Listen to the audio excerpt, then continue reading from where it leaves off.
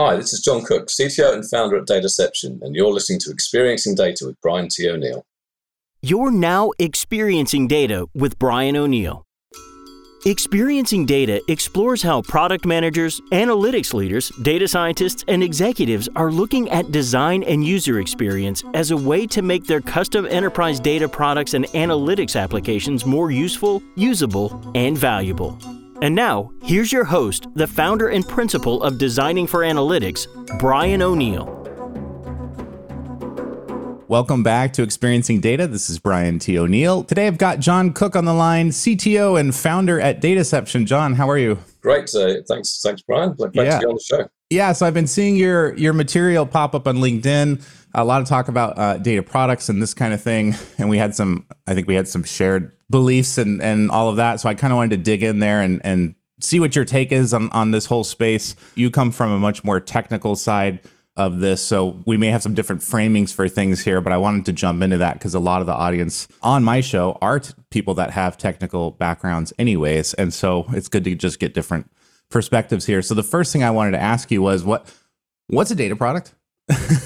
Since nobody knows, and we're all still kind of defining this word. It's not new, but I think there's different definitions for what we mean, and I'm collecting definitions instead of Star Wars figures. So. Well, that's Star Wars figures sounds fun, but data products. So for me, I mean, I've been through this space for about 20, 30 years, been in the data space 15 years, building platforms, solving business use cases, worked in consultants and stuff.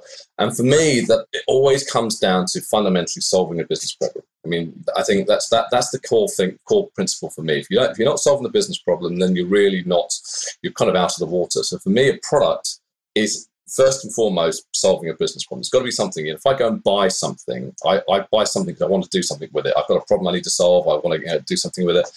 Secondly, it's got to have a customer. It's got to have someone actually who's willing to buy it, to use it, that sort of stuff. I've been in many programs where they've built these big kind of data platforms and data type of deliveries, but there's no real customer involved. So for me, it's about something that specifically solves a business problem, an piece of analytics, a data use case, a pipeline, data sets, dashboard, that type of stuff that solves a business use case and has a customer and has a product life cycle to it. So it's got a market, it's got a customer, it needs to be retired, it needs to be changed, that sort of stuff. So really for me, it's that's the core for my mind. And when we talk about customers here, and I'm this word, I remember when I had Marty Kagan on the show, he kind of cringed when we talked about using the word customer to talk to, say, the head of sales within your enterprise. He's like, that's not a customer, that's a stakeholder. A customer is someone that pays for some service that your business provides. I think on this show, we kind of collectively use that term to mean a stakeholder here. You said they have to be someone that's willing to buy this thing. So does there have to be a transaction, or do you mean there just has to be something that's worth paying for, like theoretically, even if it's like an internally used solution? Yeah, I think there's actually two angles to it. There is actually generally, you have a customer who wants to pay for it. So you think about a data-driven marketplace, and there's lots of them out there, and Snowflake have got one. Someone actually wants to pay for a data set, or wants to pay for a dashboard, or wants to pay for a piece of analytics.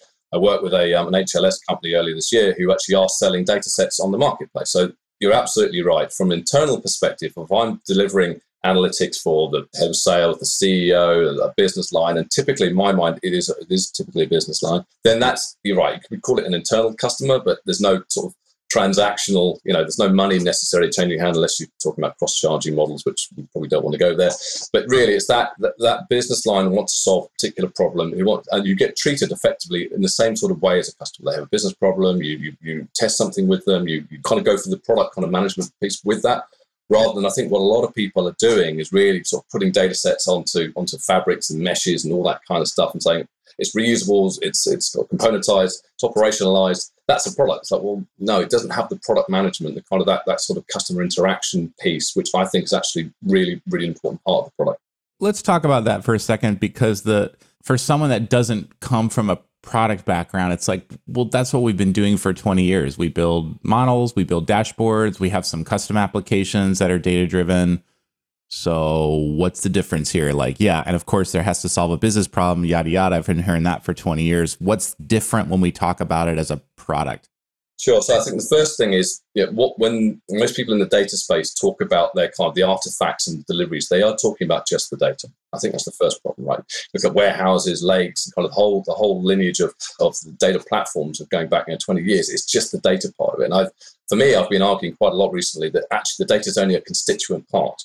The model, the analytics, the thing that actually delivers the business value, the thing that the business look at either via a visualization or a dashboard or whatever, the thing that actually makes the insight for the decision, that's actually the product. The data is a part of that, or the source data and that kind of stuff, but it's an intermediate artifact. And I think that for me is a huge distinction. And I know in the mesh world, there's data as a product and a data product. And for me, these, unless they're actually, you're selling them or they are the final output that gets consumed by the business user, these are intermediate artifacts. So I think models, dashboards and stuff are more product aligned because they're actually solving the problem. They actually give the value. But it's actually how it's all packaged, how it's managed, what the life cycle is around that as well, I think is super important. Got it. Yeah, I'm a fan of any definition that includes some type of deployment and use by some human being. Like that's the end cycle, right? Because the idea of product is like a good that has been made theoretically for sale. And sometimes there is here's $1 million, the sales team wants this thing, and they are literally kind of paying, it's funny money, but they're quote paying the IT department to get this solution back. So sometimes there is actually a sale happening there in that regard.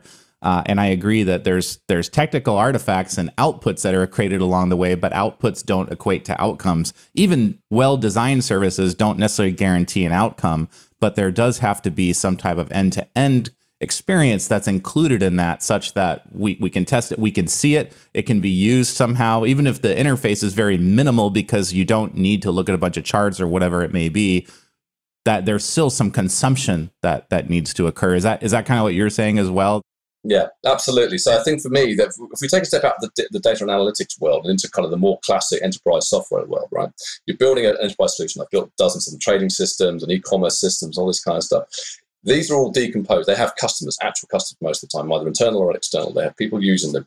The whole thing is regarded almost as the product, and the microservices and the components aren't regarded as individual products. We don't call them micro products, do we, for instance? And effectively, the whole wave around data products and data as a product is much closer to what the microservices kind of paradigm is. It's really just an overlay of that. But for some reason, we call that a data product, but a microservice isn't a micro product. So for me, that's the important thing. When you're building, enterprise software, you have a bunch of users, you have a business problem you need to solve, and you deliver the whole thing to solve the problem, and you decompose that down to individual components, and you deliver those incrementally and with agile and all that kind of stuff. That's the same paradigm we have in the data space, but yet we still think a data set is a product. So I guess that's the way I think about it. I like the product perspective too. If there's supposed to be some consumption here, and you're not just a technical team that is providing it to some other team who is then therefore going to productize it or operationalize it, and maybe there is a software team that will really handle that part of it. But I think the vibe I get from my clients and just people I talk to is that no, we are the only group that is providing dashboards, applications, things like this when an internal customer comes to us. They are the end-to-end team that's supposed to be delivering this to them. So I'm like, well, then you can do it with this very technical, data-oriented mindset, or you can think of it as a product where it doesn't matter what we do if no one uses it. So if we take that mindset, then consumption and use has to be part of our mantra about what we're doing here, or else it doesn't matter unless you just want to check the box and say, well, I gave you what you asked for, and if you don't like it, that's not my problem. I think that's been that mentality is kind of changing, because you're not going to have a job for a long time if you're just taking Absolutely. that I gave you the model. I don't know how it's going to be used. I don't know where whatever. I did my part. It works. It's predictive. It's Yeah, indeed. I mean, if you took that, if you transpose that into the startup world, you'd be out of the water in day one, right? Building a product that no one wants, no one uses, that kind of stuff. And I often see this a lot in on LinkedIn and other kind of social media.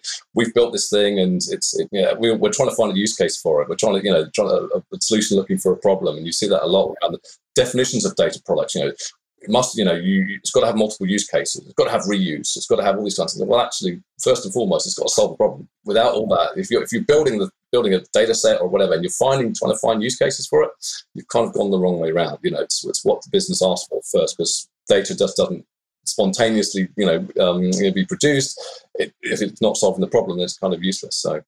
How do you think about this from a technical perspective? I'm actually kind of thinking about my audience and asking questions for them. I'm asking a question for Brian here just to get your perspective on this. But as a designer, when I work with technical teams and I think about what the end-to-end solution is, but also understanding, I know what I don't know about all the technical work that needs to happen. I've written plenty of code over the last 20 years to just know what I don't know in terms of all the architecture and the planning and how the data model is important and how that can have downstream impacts on the user experience piece.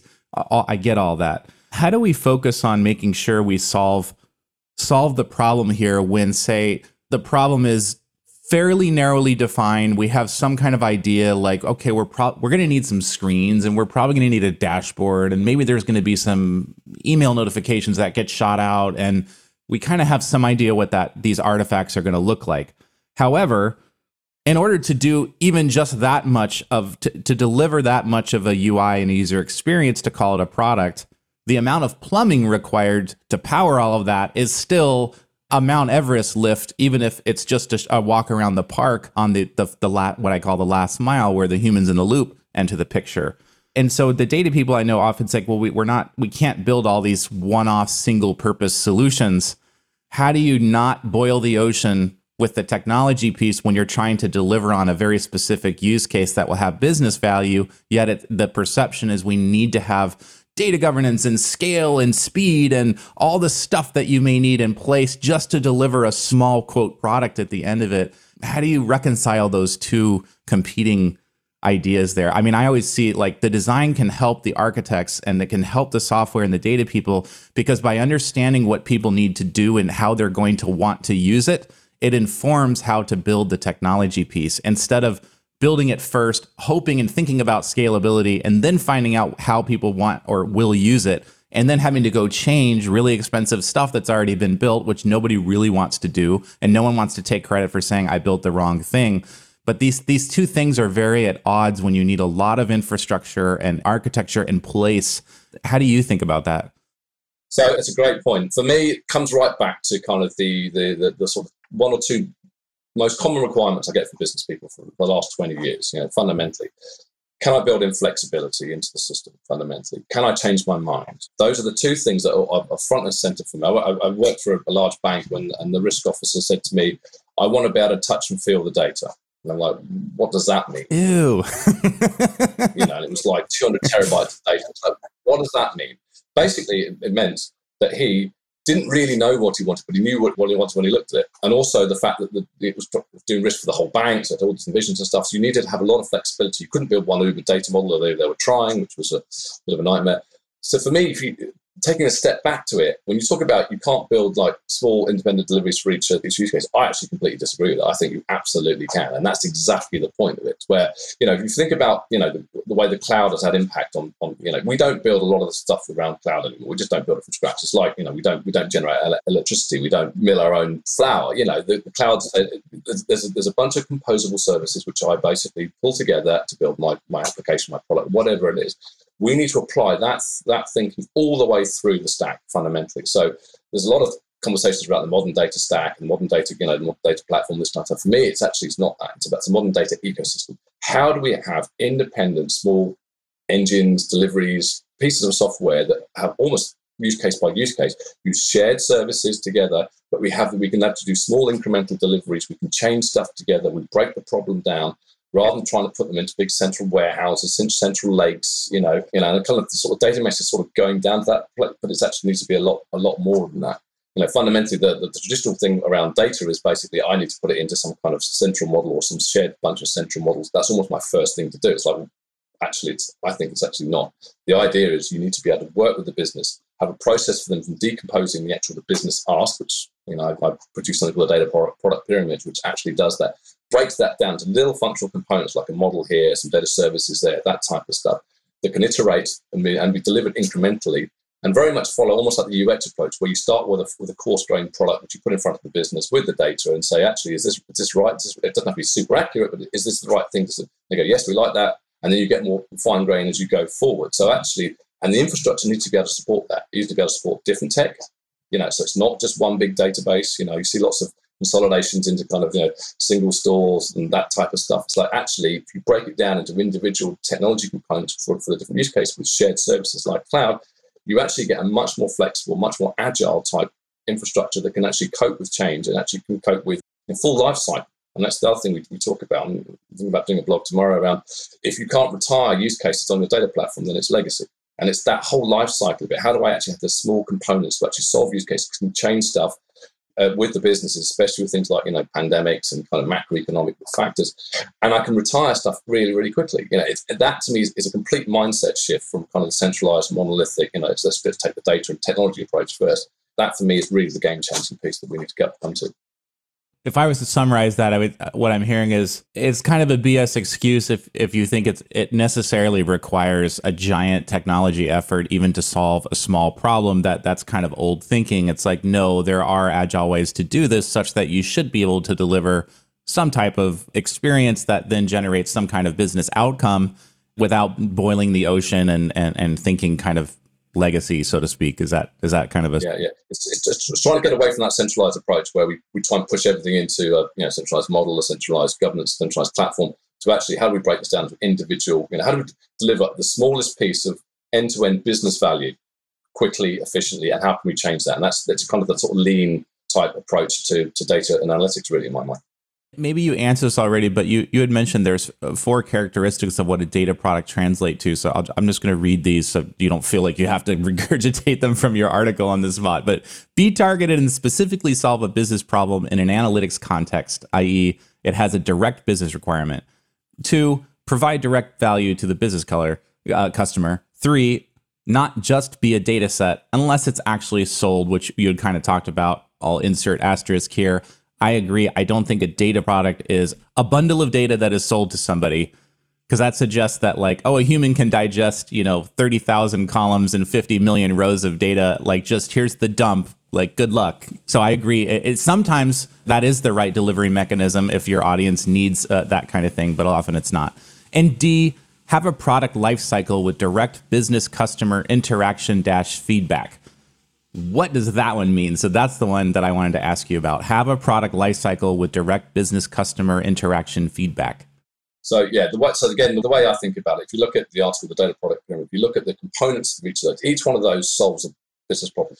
From the very bottom of the pyramid, not the data bit of it, the data, what I call the data services, which is like your first one. You're just delivering data to the grid. The first one could be a bunch of metrics. So show me the number of sales that happened. Something really simple over the last 3 months. Show me what the cost of X is, Y. Show me what the risk of Y. Those are little metrics which would be individually delivered on their own engine potentially, that actually give a business person that metric. So someone from sales could look at that. You have to put it in a nice visualization, or someone from finance, whatever, would share that. So that is a nicely encapsulated piece of business value. It's not very complicated. It's part of a larger piece, but you can say to them. So sales and finance could argue about what that is. What's the cost? Is that P&L? Is that revenue? Is it they can bun-fight over it, but it's actually a business deliverable. And that's the very lowest level. And then obviously as you go up, you start talking about potentially forecasting models. You start talking about propensity models. You start talking about all sorts of kind of value add on top of the data. It's not just like doing a metric. It's like actually doing forecasting or bringing semantics in and that kind of stuff. And then at the very top, you talk about decisions, which is the decision the business person actually wants to make. These all have business interactions, and they all have direct value to the business customer. Even though it might be the overall ask is basically, I want to launch a new product in a particular sector, and you break it down to a bunch of products that will support each other. The bottom level might not be the direct value that's for that decision, but that it still gives value to the customer. And the idea is that those can then be reused for other use cases. Other use cases, cost of sales would be invaluable. What you don't want is basically to stick that all in a warehouse and then someone going, I don't trust it, and I'm going to go and rebuild the sales metric in 5 different areas and dashboards and all that sort of stuff, which I've seen so many times, and happens in lakes as well. It's what you want is actually a business value, business interactive. Either business can actually look at it and go, yes, I recognise that and I trust it, and that sort of stuff that gets reused across. So I guess that's kind of the main thrust of what of the idea. Let's talk about this data product pyramid for a second. So I'm just going to quickly summarize what stuck in my head after reading your article about this. What I thought I saw was, and I'm simplifying here, was basically the kind of the analytics maturity timeline, if you want to, or technical maturity timeline, which is raw data at the bottom, historical analytics at the next layer, predictive analytics, and then you have your prescriptive analytics at the top.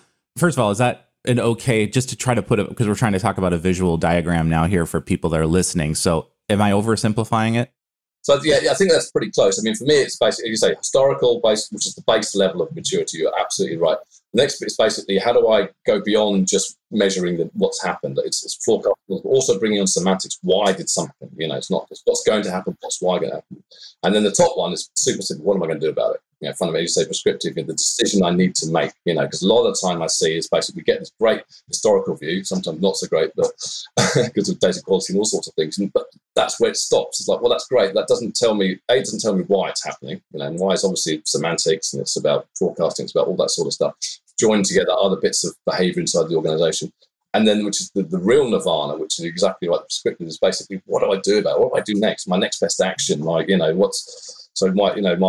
example of going into, a new product launch, and it's obviously very much in the UX world. It's basically how, does that product launch make sense? Do I need to, what's my campaign going to look like? What kind of customers am I going to be? It's those decision points, which really where the value is in this. And it's also the hardest thing to get to. You need to break it down into those kind of, that layer, what happened?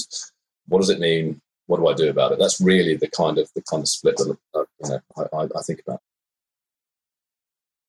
What was odd to me about the pyramid is it made me feel like, okay, so my data product either comes in at like kind of level 1, top of the pyramid, or level 4 down at the bottom. And it's kind of defined by that. And it almost suggests that the product equals a metric or a measurement of some kind, because each measurement you could say falls into prescriptive, predictive, historical, or kind of this raw data kind of, almost no treatment at all, whatever you want to call that. But from a product perspective, I tend to think about products as having use cases. They have end-to-end workflows that may go beyond the scope of a single metric, which may be descriptive, predictive, or prescriptive in nature. The human aspect isn't limited to a metric that falls into one of those things. It could be a collection of these things, or if you think about like an ongoing tool to help sales reduce churn, like the business goal for the next 2 years is reduce our churn rate. And so we're attacking that as a broad problem. So we do have a main, say we have a product or a primary tool, decision support tool that we've created for that. It has multiple screens, multiple different metrics, all of this. I would think that the sales team would perceive the product as being that solution. And so it's like, how does that map onto the data product pyramid if that solution most likely has a combination of a bunch of different things? It has some root cause analysis. It has some like propensity. These customers are likely to buy, call them first. It has a bunch of these different screens. I don't know. Talk to me about how you map those two, or maybe I'm not conceptually getting it, but that was one thing that I was thinking about when I was looking at it. No, it's a great observation. And ultimately, the data product pyramid is exactly designed to solve that kind of problem space. It's really there to do two things. First and foremost, it's there to help business break down the ask. One thing I've seen many, many times is business not actually be able to throw a requirement over to a DNA team, like the one you just said. We want to reduce churn. It's like, well, what does that mean? And actually, how do we break that down? How do we guide the business? Because what will happen is a data scientist or a data team will go away and go, well, actually, what's our churn model? What are we actually defining as success? How do we do the segmentation? All that sort of. There's a load of different business questions that always come about this, but you go back to the business like, we haven't really thought about that, and you end up backwards and forwards. The product pyramid is really a decisioning framework for actually breaking that down. So you can say to them, before you build any tech or any code, go look at any data, you can go to the business and say, right, you want to reduce churn, right? What does that mean? And what do you need to know to do that? You need to understand fundamentally your historical churn rate. I mean, that's obviously one. That's really easy one. Your product sales. You want to understand your cost of servicing. You understand, and you're breaking that down. And the pyramid is really a way of doing that, guiding through the business. So the idea of the pyramid, you go through almost like a paper-based exercise, first of all, and define core, prototype product or product candidates that actually break that down. And you work with the data science team and then say, actually, these products actually map to things we can actually deliver. So you one of your propensity model fundamentally. So it's like, we know we know how to build that. So that's one particular product, but that's also then built on metrics, on basically on data. Like, look at the buying patterns. You're looking at the click-through rates. You're looking through the abandonment rate. All that, which are metrics which come underneath it. So actually, your ask would be an entire pyramid of different products which all depend on each other and all build it on each other around that. And say the way you break them down is by following this process. So it is exactly designed to solve that sort of problem you're talking about. Who's well suited to do that work? If I need that, I'm a VP of data science and analytics at a large enterprise. That sounds great. We probably could use some more of that. I do hear about this problem definition space is not well done, or the assumption is that the requirement given to us is what we're going to make, and then they don't end up using it, and there's something's lost in translation, and then it's usually, well, they don't know how to ask for what they want. They really don't know what they want. And then it's that game, it's tennis. Who's got the ball and whose job is it to define what the need is, the problem space? Yes, that's a very good point. So part of the pyramid that I'm working with a colleague of mine, Sunil Gupta, is basically coming up with a value framework, which is really the sort of head of the pyramid. It's basically say, how do we define what's the highest priority? How do we ask the right question and frame it in the right way? So part of that kind of initial piece where you're defining your product actually is you're defining the value. So for instance, that question I talked about earlier where you are asking, is we're going to launch a product in a particular sector. You want to first of all work out, is that the right thing to do? And is it framed in the right way? So fundamentally having it all agreeing, from a business perspective, agreeing what the value framework is. So, is that the right high priority? Is that the right thing to do? Also, are we solving it in the right way from a business and a technical? Because sometimes, you get the ask and a data scientist or a data engineer or whatever will go off on a particular technical path, and it's not the right one as well. So there's technical framing in there. Is it a graph model? Is it a metric? Is it, is it that type of stuff? So you need the business frame. You need business value, first of all, to decide with the business. You then need the business framing. Is it asking the right question in the right way? And then you want the technical framing, which is basically, are we using the right set of, technical and data science type methodology? To answer your other question, who does it? Actually, it's a multidisciplinary team. So it's not a data science problem. It's not a business problem. It's not a technology problem. It's not a data engineering problem. It's an everyone problem. And I advocate actually small multidisciplinary teams, which have a business value person in it, have an SME, have a data scientist, have a data architect, data engineer, as a small pod that goes and answers those questions. Because it is a multidisciplinary problem. Who leads and facilitates that? Because there's a gap. A lot of times there's a gap. The one team doesn't know the business side. The business team doesn't care or want to know about how the plumbing is supposed to work. How do you learn how to do this? That's a very, very good question. So something I'm working on again is basically what we come up with a name like the sort of data commandos. It was actually a small kind of disciplinary, the highly skilled disciplinary force, multidisciplinary force can actually do this kind of stuff. And it is a reorientation. So a lot of businesses fundamentally, you spin up these virtual kind of pods to solve that particular problem. And I've done this before where you actually have these kind of virtual teams which take people from different parts of the business and spin them up as part of an initiative to do that. And really, the business needs to transition to that because, like I said, the barriers between business and IT and data and stuff are huge in large organizations. It's their problem. It's not my problem, that type of stuff. And I think one of the things businesses really need to do is pivot away from that. I'm doing a piece of work now, which is a UX kind of driven piece where we're taking dashboard and we're breaking that down into kind of business value metrics and data products, really. And that's, so you need a business person, you need a UX person in there to talk to the business and actually say what's actually valuable to you, that type of stuff. And then data scientists will come and say, actually, this in the models. Data engineering will come in and say, actually, we need to get this. This is how we get the data. But it is a multidisciplinary problem, fundamentally. And businesses really need to kind of get to grips with that and actually orientate themselves around that. So fundamentally, you have these kind of these small pods of people, we call them, which can actually be spun up from different parts of the organization to actually solve the problem. Let me try to clarify. I guess what I was asking is in terms of a skill set, because in my experience, these, what I would call an ideation session or a joint research session or whatever you want to call it, there needs to be a facilitator for that activity. In the product space, in the software product world, typically that would be something that likely would involve, at a minimum, a UX researcher and a product manager, or you could call it a data product manager. The goal being there not to run it, but you're really there to facilitate getting all the useful information out of all the disparate heads and to get everyone participating in this joint effort together. I'm wondering, for teams that don't have dedicated skills around that developed, is that something you go out and develop? Is it something where I've really found that, people with this job title tend to do really well doing this kind of work? It's not a natural thing that I could see. Everyone gets in the room. We got this cross-disciplinary team in there. Why are we here, though? And there's kind of like this vague idea of what the output of this meeting is going to be. And then it's like kind of back to everyone goes and does their own thing. And the data team's ready to go and make something, And so the next thing you know, the hammers and nails are out and they're off doing the plumbing. And it's like, here we go again. It's not one meeting in my experience either. Like when we do this in the software world, at least in my experience, this is not one session. This is often could be multiple sessions to get the clarity just around defining the problem in words that we all understand and defining success in words that we all understand, such that we all can understand when we're making progress. And there should be no surprises at the end. There's no big reveal. It's more like, oh, there it is. I've been waiting for that. It's not like that's not what I meant. So skill set wise, like what's your take on who can do this or how to develop this skill if you don't have this skill in house?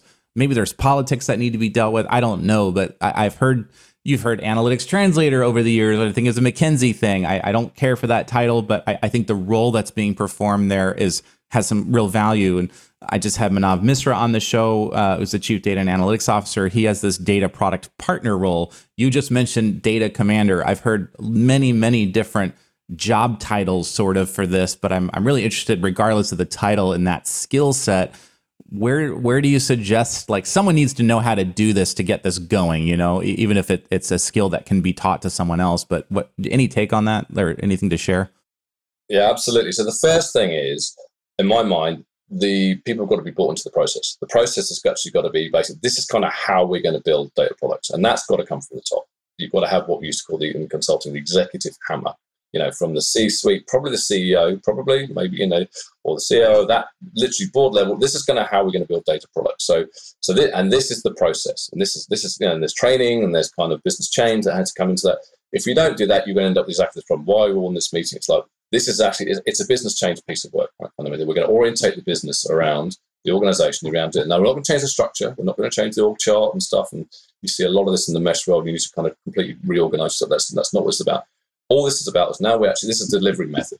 We're going to do this now. So if the company said, we're going to do agile, or we're going to do safe, or we're going to do whatever, those type of things, this is the same process. You need to sell the process first of all. This is how we're going to do this, for instance, Then you're absolutely right. There needs to be a lead. And this is what we've sort of deliberated over this quite a bit. And there are, as you say, titles and stuff. The concept of a data product manager came in, and I originally didn't like that. I think it seemed to be much more just about organizing teams and getting people to talk to each other and stuff like that. But actually, if you take it to its proper conclusion and take that view from the transactional world, it is a product manager. It's exactly that. It's someone who drives the actual product. And if you take a proper product approach rather than just a kind of intermediate data set approach, that is product management. So that person will actually be driving that whole process. They'll own the product lifecycle. They'll own that sort of stuff. So I think if you have organizations who actually appoint those people who are genuinely more from the product side rather than from the data side, because actually if you have a good multidisciplinary team, they don't need to be fully, data versed. Obviously, there are differences in building data type deliveries rather than kind of transactional deliveries. I totally understand that. But it's a similar sort of thing.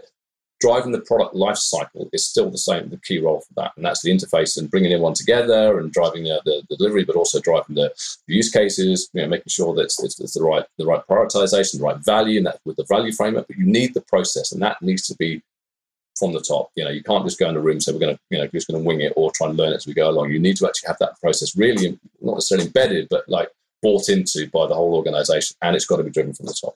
There's going to probably need to be some proof of value, right, before someone's going to adopt a process, because most companies, especially large companies doing this kind of work, are risk averse. Like the status quo rules.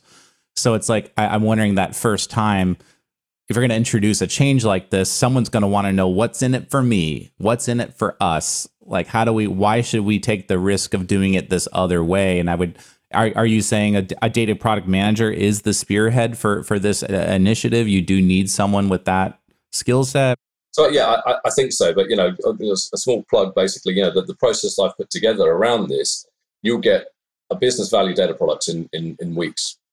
Fundamentally, if you think about kind of the buy-in factor, if you look at traditional data programs, they can, it's 12 months, 24 months, 3 years, 5 years, millions and millions, whatever currency you're into, without much business value. With this process, in the process of putting together the data product pyramid, and it's kind of ideation and producing incremental data products as you go, testing that out with the business, you can actually, the first time you do it, it's probably going to take 2 or 3 months, fundamentally, that sort of thing. But you're actually going to get business value data products out of that. You're actually going to be solving business use cases from nothing in 2 or 3 months. And when you get going, this should be, 2-3 week kind of cycles, but from ideation all the way into production. That's really the nirvana we want to get to. So if you can demonstrate that by just doing an initial proof of value, going through the process, 2, 3, 4 months. We have teams that basically who can do this with all going to take them through this whole process. I've been doing it for probably about 10, 12 years. And then you show actually at the back of it, not only have you got some technology, but you've actually got some business value products and you're solving the problem. The light bulb will go, and it's lower cost. You're not spending, tens of hundreds of millions on infrastructure and this type of stuff as well. So that's really where the proof of value comes in. It's be able to deliver those on those data-driven business use cases really, really quickly. You had mentioned a UX approach in one of the projects you're working on. Something I wanted to ask you, like, where does that fall into this process? Is that part of this initial ideation that you're talking about? And part of the reason I'm asking is because I think especially from a UX research lens, we're really concerned with how do people do this work now when they talk about churn reduction or whatever. We want to fit our solutions into the natural way people do this stuff now and not the hypothetical way. Because when we get into this ideation session, we're not talking about magic. Oh my gosh, we're finally going to solve this thing that's been a problem. And it sounds really great there until the status quo kicks in again and reality's back. So one of the ways to fight with reality there is not to fight it, but to kind of go along with it. And so if you want them to trust the data, it's like, well, how would you trust it now? And what would you do? Well, I would do this and this, and I want to scan this thing, and I want to look at this, and maybe I want to filter it by this. And well, did they factor in this thing? And did they factor in geography when they did this calculation? Okay, so you want to know what the calculation is based on. Yeah, I would want to see that, or else I'm not going to. Okay, this is what UX people are doing all the time, is to understand this. So when the solution comes out, everyone says, oh, it's so intuitive and obvious. Like, I could have done that. And that's usually a sign the design was done really well, when it seems so obvious to everybody that it doesn't even seem special at all. But arriving at that is really hard. And understanding the actual context of use and things that may not come out in a group session, but individually you find out, like, I'm not sticking my neck out here, or I would never put this in a presentation because X. That did not come out in the ideation session, but in a one-on-one research setting, it is something that comes out.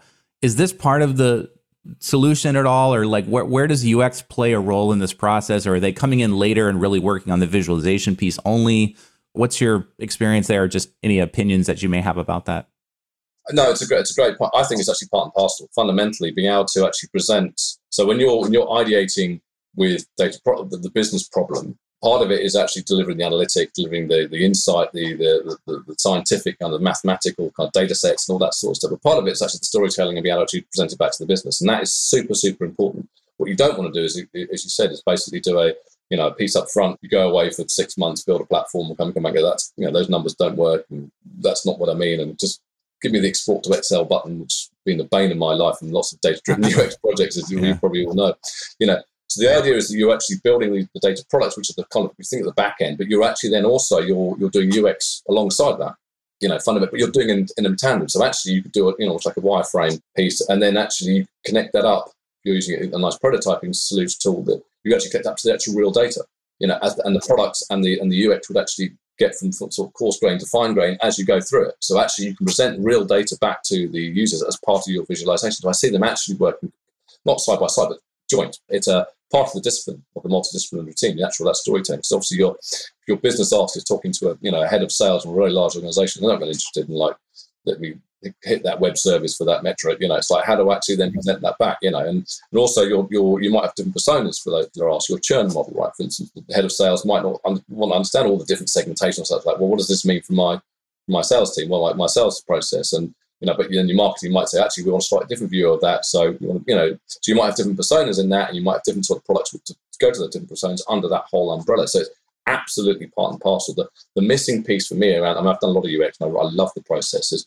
When you're doing wireframe research and this kind of stuff, not having that immediate feedback around if it's possible with the data and that sort of stuff is a little bit of a gap. You can actually spend quite a bit of time doing really good research, come up with a great solution, and if the data doesn't support it, or is not able to, or it's not feasible, that kind of stuff, you can spend a lot of time trying to go and do that. So you get this great initial piece around the visualization and the design, but then you might get 6, 12 months, or sometimes even not at all, because you can't actually connect it to the rest of the organization. I think growing those two things in lockstep is absolutely the key for me. You're saying that you've been part of solutions where there was, I don't know if you meant heavy user experience involvement, there was good research and design, it was done in a vacuum, they created a aspirational data product that was not technically realizable in any short amount of time. So it wasn't feasible. So you get people in this mindset, like, look what's coming. It's like, yeah, not really. It's not really ever coming. Like that's 5-10 years of work, no way. So what happened there, and what needs to change in that model? Maybe tell me about that. What was the org model, or what was the relationship there? Why did that happen? How do you counter that so that doesn't happen? Because we don't want that either. That just makes UX is just a waste of time. It's just like building architecture and plumbing that never gets used to build any type of last mile service. It's just as bad, right? It's just going through the exercise. So tell me about, how do we prevent that? Absolutely, and it was more than one use case this happened. Actually, interesting. It was when I was working in banking. This used to happen quite a lot because obviously banking infrastructure is very complex. There's a lot of complex processes and this kind of stuff. Some of it's very legacy. Sometimes you've got 40-year-old mainframes, that type of stuff.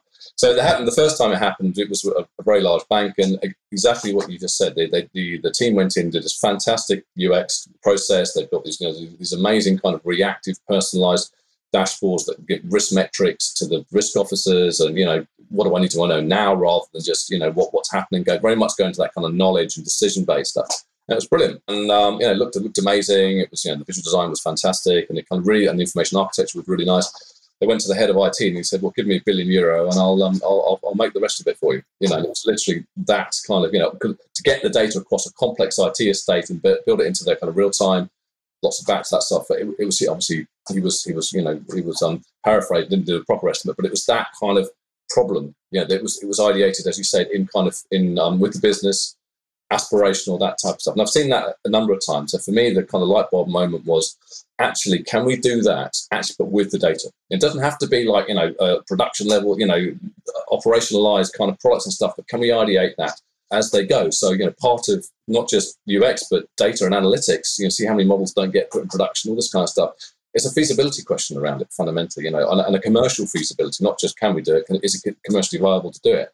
And if you can bake that into kind of that ideation piece where you can do the equivalent of analytics for what you do with UX, coarse grain wireframes, it doesn't have to be super accurate, but how far, if it's going to be feasible, if it's how far away you are from the business value, that you're capturing that data and that sort of stuff. That at least you're not spending lots of money or even worse, promising the business something that never comes.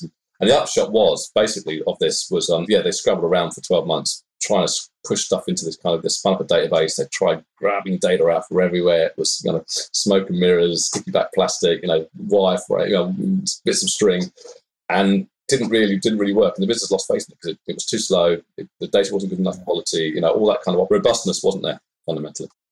This is what product management in the software world does, because feasibility is one of the stools. It's one of the legs of the stools. Like, there has to be market need, and your market just may be the sales team, but there needs to be some promise of value there that this person is really responsible for at the end of the day. Is this data product going to create value or not? I need to be attuned to what value even means in the eyes of my customers and users. The user experience piece is about making sure the users will actually use this thing. It's usable, it's useful, it fits into their context, all of the human factors piece. And the technical piece is to make sure, is this feasible? Can we actually make this promise of value in some amount of time that's realistic, and it's going to have all the checks on security and governance and all those kinds of things that are important as well? That trio is really critical. And it sounds to me like there was not a product management representation there, or someone with that ownership of the value, because it should have been caught early that we're not getting check-in with the technical team to make sure that these mock-ups in this new quote application, this risk application or whatever it was, is actually buildable in some amount of time. It sounded like a boil the ocean kind of project. Is that what happened? There was no data product management oversight of this. There was no single point of contact, no single point of responsibility for the value.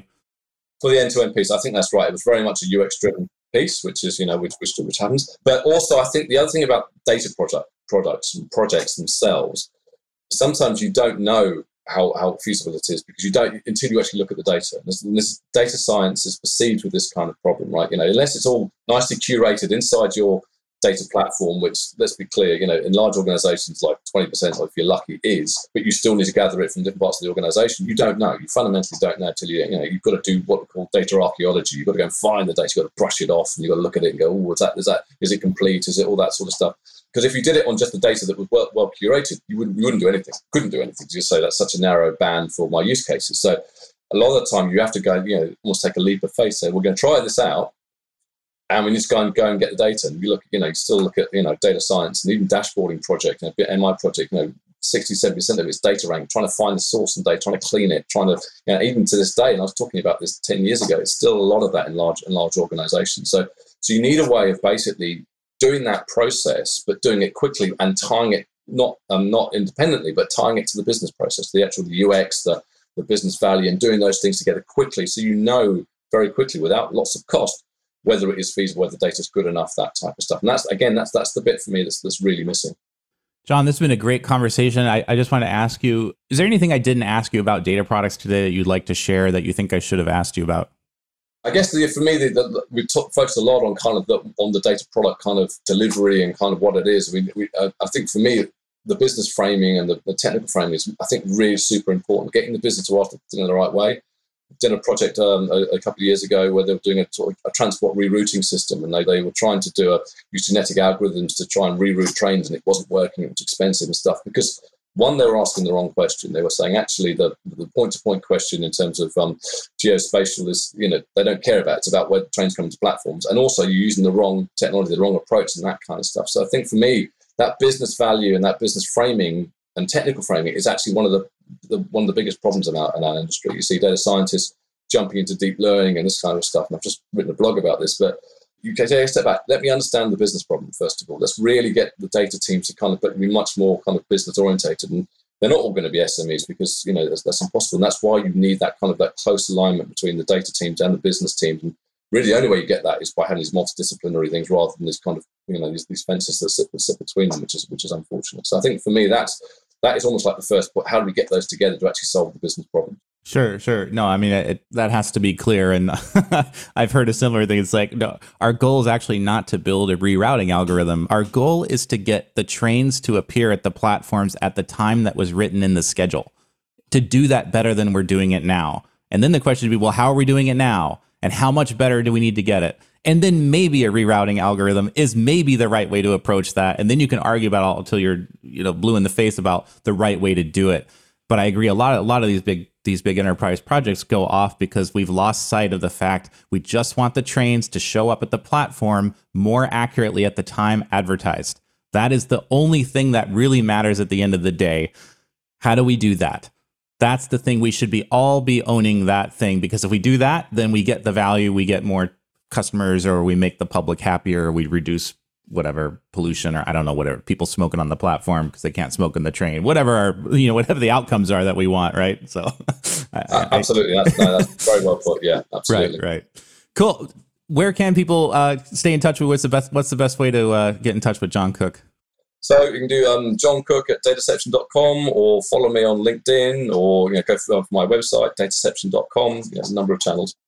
Excellent. Well, John, thanks for coming on Experiencing Data to talk about data products. No worries. Thank you so much for having me. It's been an absolute blast. So really appreciate it. We hope you enjoyed this episode of Experiencing Data with Brian O'Neill. If you did enjoy it, please consider sharing it with the hashtag #ExperiencingData. To get future podcast updates, or to subscribe to Brian's mailing list, where he shares his insights on designing valuable enterprise data products and applications, visit designingforanalytics.com/podcast.